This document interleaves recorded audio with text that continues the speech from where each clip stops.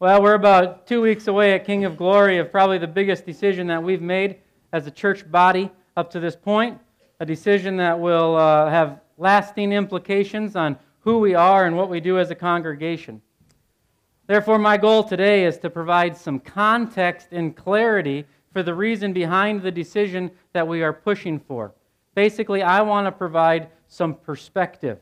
It's hard to have a good, constructive conversation about the decision until we can understand the perspective behind the ones pushing the decision. I don't come this morning and lay out the message and the vision for the purpose of squelching conversation. My goal is not to say, hey, this is the way it is, and don't say anything. I want to have hard conversations. I don't mind wrestling around tough ideas, but I want to wrestle around the right ideas. I want to have tough conversations about things that we should have tough conversations about. My job over the next 2 weeks, and I can say this and you can believe me, not believe me, however it works out. My job is not to convince everyone of my personal opinion. I obviously have an opinion that I believe is directed from God and Scripture in time of reflection. And going to lay that out clearly. You're going to get what you hear thing. I'm not going to be calling people during the week, rallying voters. I'm just going to lay it out. This is where I'm at, and this is the energy you're going to get from me, and this is where I'm going to be pushing as long as I am here. But my job is not to convince people of my opinion. My job is to find the best decision for King of Glory, even if sometimes that goes against my opinion. And that's what I'm working for. What is in the best interest of King of Glory? Therefore, I have to say, what is in the interest of the King of Glory? That's what I want to share with you this morning. We're going to do things a little bit different. We're going to start with an area where we probably normally don't start at. I just want to take a moment and do something that we don't often do in the church, and that's be honest. Right? I mean, the church is really good at just glossing over everything and saying, here, I just want to take a moment and be honest. And I'm not sharing opinion for the next while. I'm not sharing opinion. I'm sharing straight facts. So there's been a book that's been written recently and laid out the decline of American evangelicalism. And I believe that's where we got to start. We've got to understand what reality is. Jim Collins has written a book called Good to Great. He's done a lot of study. He says, all good to great companies began the process of finding a path to greatness by confronting the brutal facts of their current reality. It is impossible to make good decisions without infusing the entire process with an honest confrontation of the brutal facts. My goal right now is not to depress everyone. Oh my gosh. My goal is to simply lay out the facts. So what is reality? First thing is this. Evangelical Christianity in America is dying. It is in a serious decline. No ifs, ands, or buts about it. This is clear. Any statistician that you talk about, Christian, non-Christian, they come up with maybe evangelicals now maybe make up 9% of society. And numbers are all over the map, but it's in serious decline. Everybody kicks back against this and says, no way, look at these churches that are growing rapidly. It sends up a false image. It's not anywhere keeping up with population growth. The American evangelicalism is dying. And then the second piece should cause everybody in this room to boil. 2 out of every 3 evangelical children that are raised in an evangelical home do not return to the church. These are kids who for 18 years listened to sermons on Sunday morning, and they are not coming back. This is not, oh, pastor, settle down. They're just sowing their roots and they're going to come back. They're not coming back. This is statistical fact. 2 out of 3. And then when you take it to mainline denominations, only 1 out of 5 are coming back. So what do they want when they come back? They don't want their parents' or their grandparents' church. The next generation has made it clear. They're sick and tired of a church that's doing non-church stuff and full of hypocrisy. I've used this example before, but it comes right from all of these books. Young generations are sick of churches arguing about carpet color and buildings. They want churches that are focused, in fact, they want churches that are focused on serving, living out what they say. That's where they're going. They want a place that looks different, feels different, does business differently. I'm not arguing this morning at all for let's change the message. Absolutely not. We are not changing the message. And then the third fact, which maybe should get me fired, and I don't say that lightly, is that since King of Glory has started, there's been no conversion baptisms at King of Glory. We've baptized some infants, absolutely. But since we've started, we've not had one baptism of someone who was unchurched joining the Christian community. I'm not starting an argument about baptism today. There's plenty of adults, children in our community that have never been baptized. The Bible does not say, hey, baptize infants, and if they don't get baptized as an infant, don't worry about it. Baptism is a sign of a greater problem. We've not had one since we started King of Glory.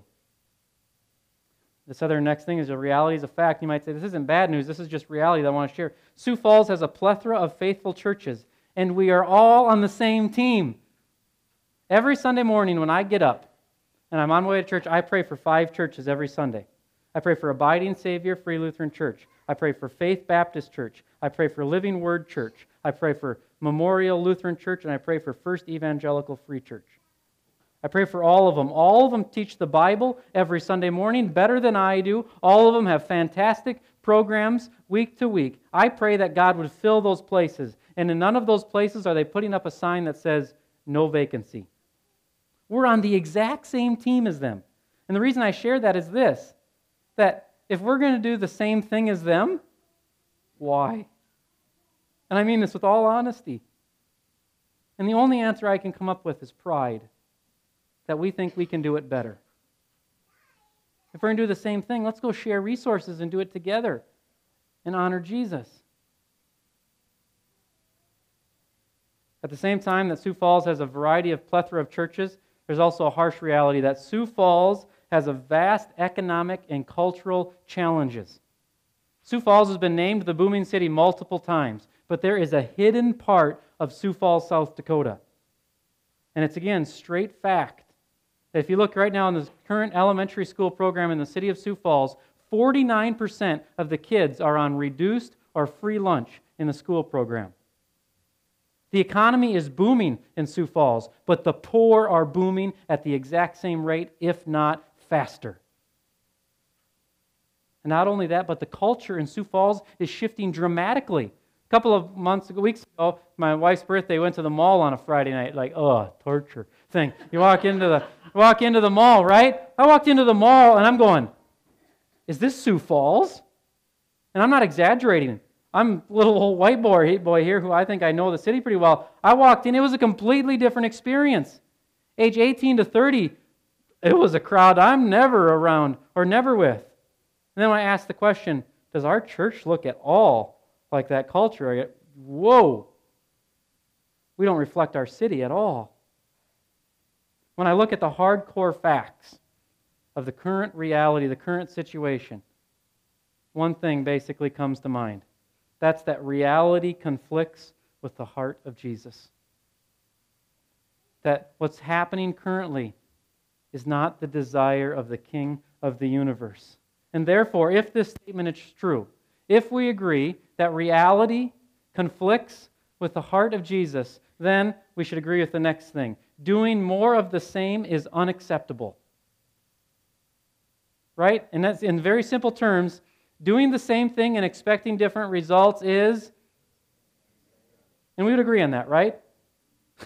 So to do more of the same and expect different results as a church, we don't want to say it. We all want to say, Pastor, just keep trying, Pastor Rich. You're good-hearted. You work hard. Just keep trying. It's okay. Doing more of the same and expect is insane. But for some reason, when we get in the church world, we just, we can keep doing more of the same. And this applies too. So to do more of the same, what's already be done in Sioux Falls, and expect different results is what? Insanity. I want to argue this morning that because reality conflicts with the heart of Jesus, that we cannot continue on the normal path. We cannot continue on the same path. So let's take a moment and try and understand the heart of Jesus Christ. And so I ask you to turn in your Bibles this morning to Luke chapter 15. Luke chapter 15, beginning with the first verse. Luke 15, beginning with verse 1.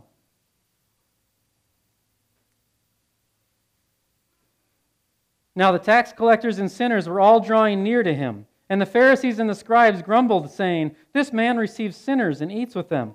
So he told them this parable. "What man of you, having 100 sheep, if he has lost one of them, does not leave the 99 in the open country and go after the one that is lost until he finds it? And when he has found it, he lays it on his shoulders, rejoicing. And when he comes home, he calls together his friends and his neighbors, saying to them, 'Rejoice with me, for I have found my sheep that was lost.' Just the same, I tell you, there will be more joy in heaven over one sinner who repents than over 99 righteous persons who need no repentance. Or what woman, having 10 silver coins, if she loses one coin, does not light a lamp and sweep the house and seek diligently until she finds it? And when she has found it, she calls together her friends and neighbors, saying, 'Rejoice with me, for I have found the coin that I had lost.' Just so, I tell you, there is joy before the angels of God over one sinner who repents." Let us pray. God, have your way with us. Take your word and shape our thinking. In Jesus' name, amen. You become who you hang out with. Watch out what company you keep, because you might become like your company. How many of you heard that as a teenager thing, or have told that to your teenagers, right? Well, Mary and Joseph must have missed that episode of Focus on the Family. And they forgot to tell Jesus to watch the company that he keeps. Because the company that Jesus is keeping is a little challenging, we could say. And this isn't just a one-time deal where Jesus is keeping the company of those who would be considered outcasts, those who would not be acceptable in normal society. So, is Jesus making a mistake? Is Jesus keeping company that he should not keep? Actually, the reason Jesus is keeping the company that he keeps is because Jesus is engaged in the mission of his heavenly Father, of reaching the lost and bringing restoration to them. Jesus is actually intentionally keeping the company that he's keeping. And this is not a one-time event for Jesus. If you read the Gospels, you see it multiple times where the religious leaders are murmuring, what's this guy doing? Other times, hey, Jesus, do you know who's washing your feet right now?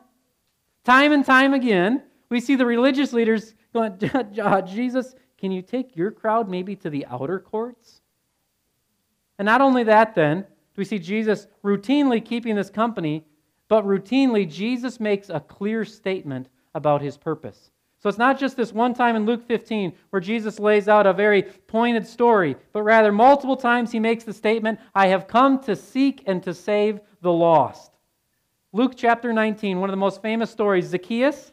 We all know it, right? Zacchaeus, wee little man, tree. Well, the whole point of the story is not some guy on a tree seeing Jesus. It finishes with Jesus saying, "For I came to seek and to save that which was lost." Zacchaeus is a picture of Jesus living out his mission.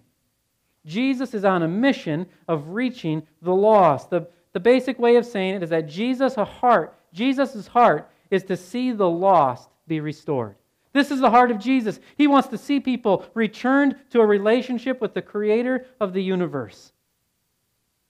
The heart of Jesus is to keep company with people most would not want to keep company with. Because the heart of Jesus is to reach out to them and restore them where they can experience peace through a relationship with the Creator of the universe. And these parables for us this morning unpack this. Let's just take a moment and try and understand what Jesus is saying in each of these parables. For a moment, a lot of times when we read stuff from Jesus, we kind of say, well, Jesus is saying it. I mean, he's stretching just a little bit. These parables, when you look at, they don't make any sense at all. So the first one, he says, hey, you got 100 sheep. You're watching over your 100 sheep. And remember, when they have sheep, they don't have nice little pens that they're keeping them at their farm lot. When they have sheep, they're out on the mountainside and they're just roaming around. So you got 100 sheep, and Jesus says one of them just kind of goes off. And Jesus says, what are you going to do? The normal answer would be what? I'm going to let the one go. I'm like, I got to stay and protect the 99 thing. But Jesus says, well, you'd go after the one. When in reality, if you heard this story, you'd say, you won't go after the one. Because what? You're not leaving the 99 in a nice, tidy little pen. You're leaving the 99 in the wide open. Yet Jesus goes after the one. Why in the world would you go after the one? There can only be one reason. Because you know the one is in danger. This morning, do we recognize the danger that the one is in? For the most part, the majority of us live our day-to-day lives without the perspective of heaven and hell.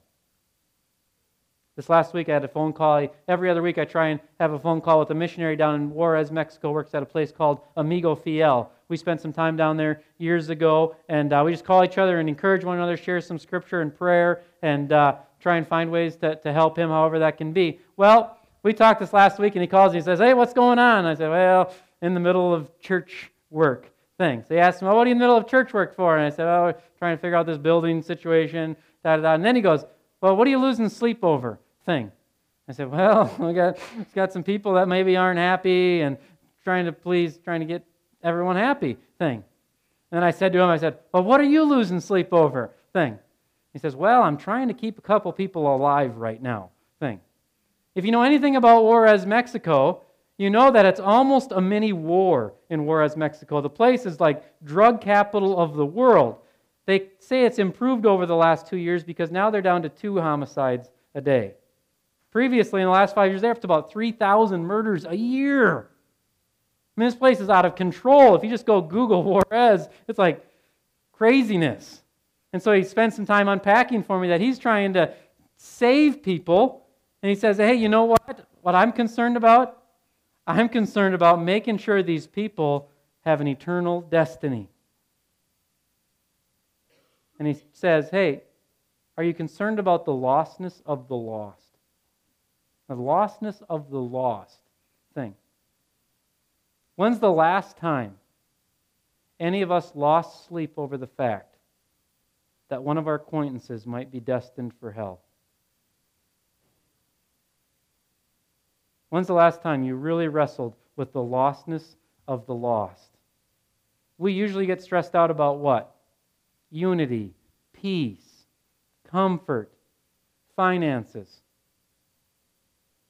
Have we ever lost sleep over the lostness of the lost? We started a church 3 years ago when we started that church, some of us, some, not us, but some may think we started that church about sex. We started a church that was not about sex at all. The reason the church started was an issue of authority. Who has the final word? The issue was about the authority of Scripture. Well, now we've got a chance to play that out and say, do we truly believe that Scripture is authoritative? If we truly believe Scripture is authoritative, we're going to change our current perspective because we're going to take into consideration heaven and hell. You see, when you take into consideration heaven and hell, when you realize the reality of heaven and hell, it completely changes your current perspective. I'll be honest. I've spent very little time actually thinking about my life outside of Christ. I don't know life outside of Christ, really. I was blessed to grow up in a home, and so I don't know what it's like to not have Christ. But to not have Christ according to the Bible is to not have life, is to be under condemnation, is to be under wrath. I want God to break our hearts that there are people in this city who are under condemnation and the wrath of God. The reality of heaven and hell should change our current perspective. Chuck Swindoll says it best. He says, you don't minister to a dying nation without feeling the death pangs in yourself. In other words, we've got to come to the realization of what life without Christ is like. Let that burden our hearts. And then we can begin to minister appropriately in our culture. John prayed it, break our hearts for what breaks the heart of the Lord. There's only one reason to leave the 99. That's if the one is in danger and what? You love the one. How many of you this morning have ever seen your children in danger and you've done everything in your power to do what? Help them get out of danger. Wave flags in front of them. At other times, literally go and just remove them from the danger. And some of you have even made foolish decisions because your kids are in danger. I've seen it. Parents have kids that have made a bad financial decision, so what do parents do? They don't want to see their kid flounder, so they step in and they make a sacrifice. Why? Because they love their child and they see the impending danger for their child. There is an impending danger for those who are outside of Jesus Christ. The question is, do we see the danger and do we love enough to do something about it? Would we be willing to make a foolish decision, not to save our kids from financial ruin, but would we be willing to make a foolish decision for the sake of trying to reach one person for the good news of Jesus Christ? Jesus leaves the 99 because he knows the one is in danger. And then he goes on to tell the next parable, which again just doesn't make sense. Jesus says, hey, a woman's lost 1 coin out of 10. And then she starts searching. She finds the 1 coin. And then what does she do? She throws a party for the 1 coin. So here you have a party that costs 3 coin for finding 1. Why? Because what you found is so magnificent. If I told all of you right now, if I said, hey, while we were in worship right now, I had my assistant hide $1 million in each of your home. What would you do when you get home? You'd tear the place apart. Some of you would actually get up and leave right now. And then after you found $1 million, you'd throw a party. Because $1 million, right? $1 million thing. We would do a whole lot for $1 million. And we would celebrate $1 million. But $1 million cannot buy eternal peace and eternal joy. Would we be willing to celebrate and risk for eternal and peace and eternal joy like we would for $1 million?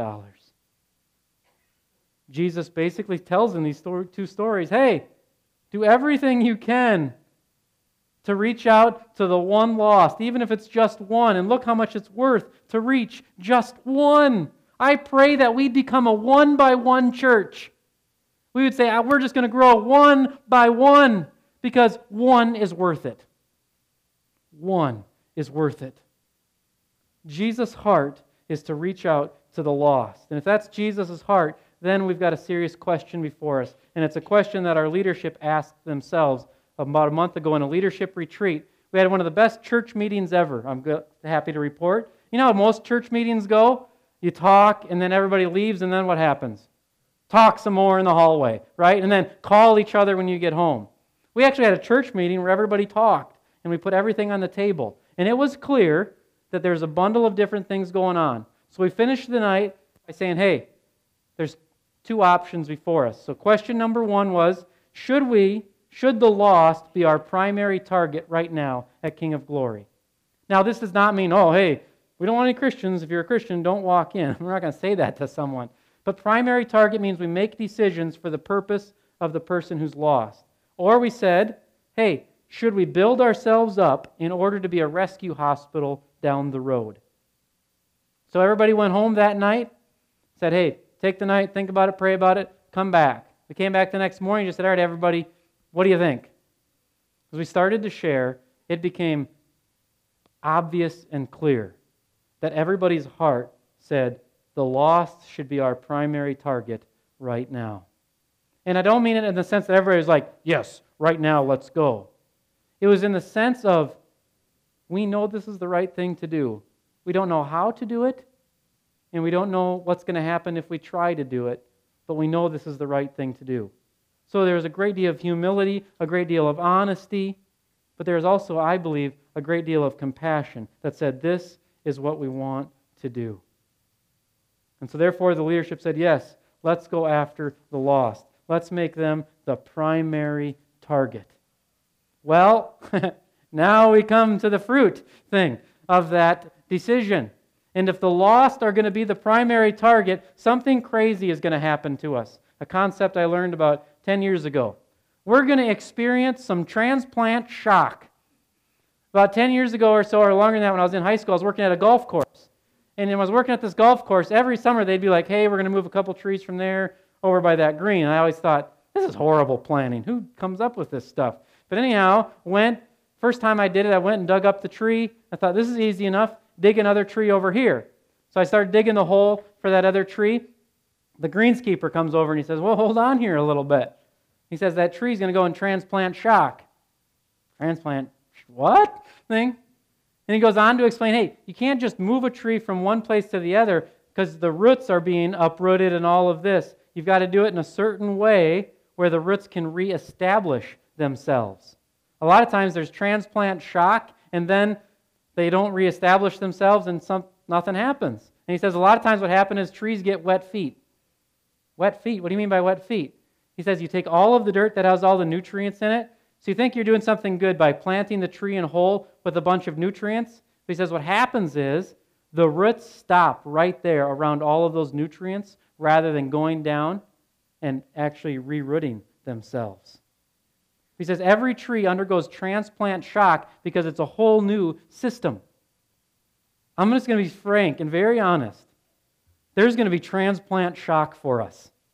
A whole new system, a whole new way of doing things, a different experience, a different feel. There's going to be transplant shock. Yet, in the midst of transplant shock, there's two things that we should hold on to tightly. The second one more than the first one, but the first reason we should be willing to undergo transplant shock is that we go together. Right? I mean, we know each other. We've got a group. Is the group going to all stay together? Probably not. I'm being honest. But we do have a group that knows one another. We're not going into the situation like, I got to figure this out alone. What are we going to do? We're going together. We got community. We've got the body of Christ for support. But the other reason that transplant shock should not scare us, and more importantly, is this: Jesus has not changed, and He is with us. He finishes in Matthew chapter 28 of saying, go and make disciples, and I will be with you to the end of the age. I remember we were leaving Good Sam, going to Sioux Falls Christian. Everybody's like, oh man, what about round tables? Do you think we can get round tables at the cafeteria thing? And then we were going to go from the cafeteria to the gym, and well, the gym doesn't have any windows. And can we really worship in a gym? And every time, what have we done? Worshipped. Because Jesus does not change, and He is with us. There's going to be transplant shock. There's going to be shakeup. But we have one another as the body of Christ, and more importantly, our security is not going to change. We've got Christ. So therefore, if we're going to go after the lost, if there's going to be transplant shock, that brings us to the lumberyard. Oh boy, a lumberyard. What are you people thinking? What I wanted to lay out is the perspective behind the lumberyard. I want to make something very clear this morning. I will not stand for people saying this is a poor church, and the reason we are going here is because we are a poor church and we cannot afford anything else. That is a dishonor to God to say that we are a poor church and we don't have the resources we need. You're basically saying to God, God, you have not provided the resources your people need. We are not a poor church. We are a wealthy church. We have got more than you can even imagine. And how dare us even say that we would do something because we are poor? We've got every resource we need. We are not pushing for this because we're poor. We're pushing for this because of a perspective that says we want to make a shift in who we are. And it's going to be a transplant shock. But Jesus is with us. It's unacceptable to have that mindset anymore. So over the next couple of weeks, we may not end up at the lumberyard, and I'm fine with that. I'm fine with that if the inspection comes back and says, hey, the roof's going to collapse in 2 years. Or I'm fine with that if we say, hey, this is not good financial stewardship. We could use our resources and reach more lost if we did X. I want to have that conversation. I want to argue about that. I don't want to argue about the color of the building. Because someone pulling up on Sunday morning is not going to turn around and leave because of the color of the building. If they do, I'm going to be bluntly honest, I don't want them at our church. Let's argue about the mission of how we're going to reach more lost and how we're going to be faithful with what God has given us. And so I'm going to ask for a favor over the next 2 weeks. I'm not asking you to say, oh, yep, all in, Rich, here we go, just do whatever. No. Let's challenge one another, let's talk, and then let's just be very simple and say, we disagree. And then continue to seek peace with one another, even in the midst of disagreement. That's fine. It's absolutely fine. But I am going to hold the line. I'm not going to hold the line on the lumberyard. I am going to hold the line on the lost. I will not waver on this. And my prayer is that you would not waver as well. And we would go forward together. A couple of years ago, I had the opportunity, I was working with the furniture mission here in Sioux Falls that takes beds and couches to people's homes. It was a weeknight, went and delivered some couches and beds to somebody's home, and we had done this multiple times. Multiple times you show up and it's just kids that are home. This time was different. The kids were definitely under the age 5 and it was not right. Drop off the furniture, leave, and something was not right. So I thought to myself, how can I get back in that door thing? So I went back 2 days later, made up some weird story that we forgot to drop something off. Came back, and the mom was home this time. Mom answers the door, and I explain who I am, delivered furniture, and I said, just want to check in. Everything okay? Need anything? And she said, oh, I'm so sorry, I was at work the other night. She's from a different country, so language was a little bit of a barrier. Kept saying, work, and I said, oh, I'm so happy that you have a job. That's fabulous. And what about your children while you're at your job? And nothing. No response. And so then I said, well, what do you do for your job? No response. Nothing. I'm trying to think the best way to do this. What do you do? Finally, she just starts crying. Starts crying. And then she tries to say, and she says, sell myself.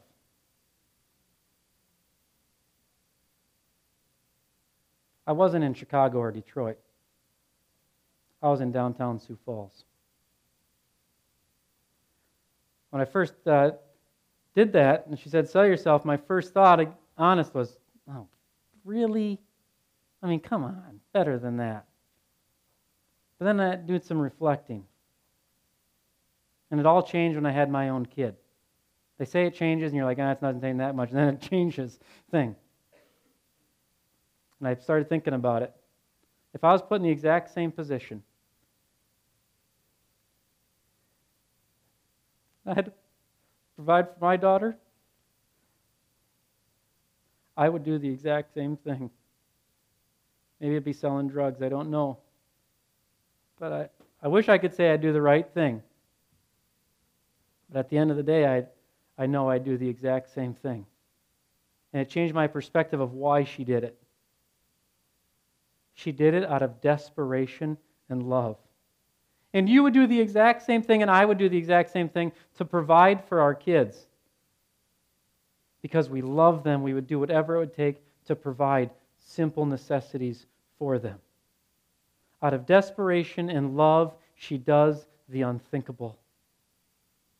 My prayer is that out of desperation and love, we would do the unthinkable to reach out to the desperate.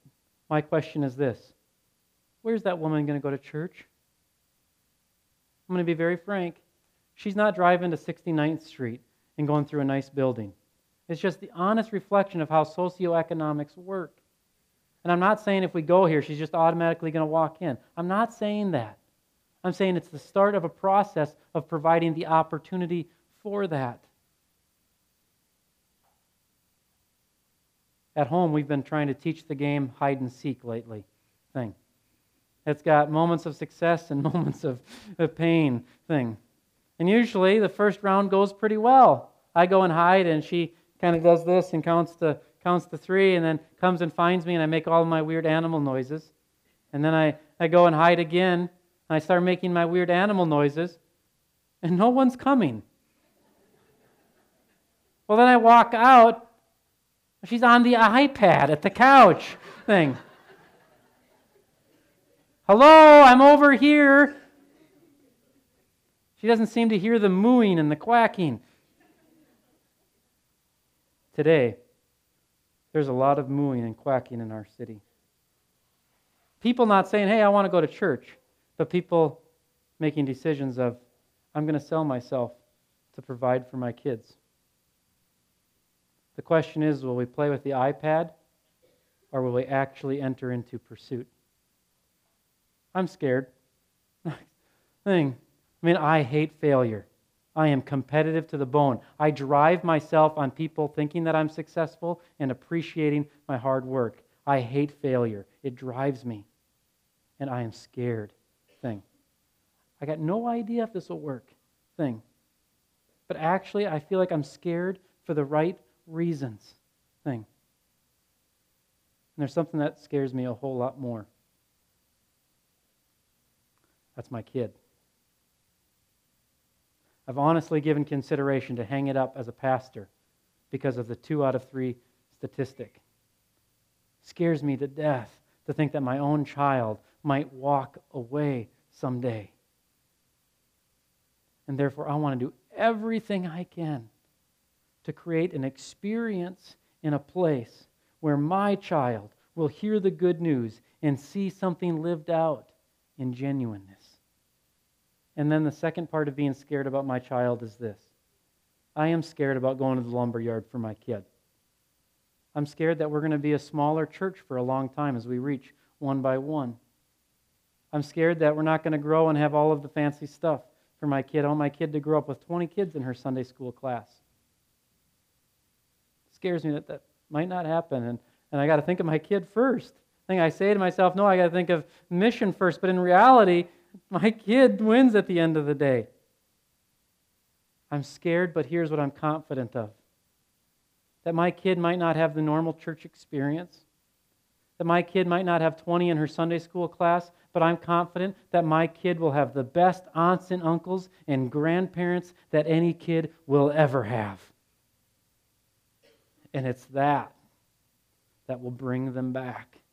People pouring into them and loving them. I'm scared. But I'd hope we all would be scared at the greater reality of hell. I pray that we would respond, maybe not to the lumberyard. We're going to talk about that. But I would pray we would respond in some way like that as we answer the question, the simple question, will we do something that reflects the heart of Jesus? Will we do something that reflects the heart of Jesus? Or in other words, will we cause celebration in heaven? I'm a party animal. I love to throw a good party. I love to have people over. You know what? I want heaven to be rejoicing. I think Luke 15 is right on the money. I don't think Jesus is mincing words. I believe that they have a party in heaven when the lost are found. I believe there is great celebration. I want them to have a party in heaven because of King of Glory. I want to cause celebration. Will we do something that reflects the heart of Jesus? Will we be a church that causes celebration in heaven?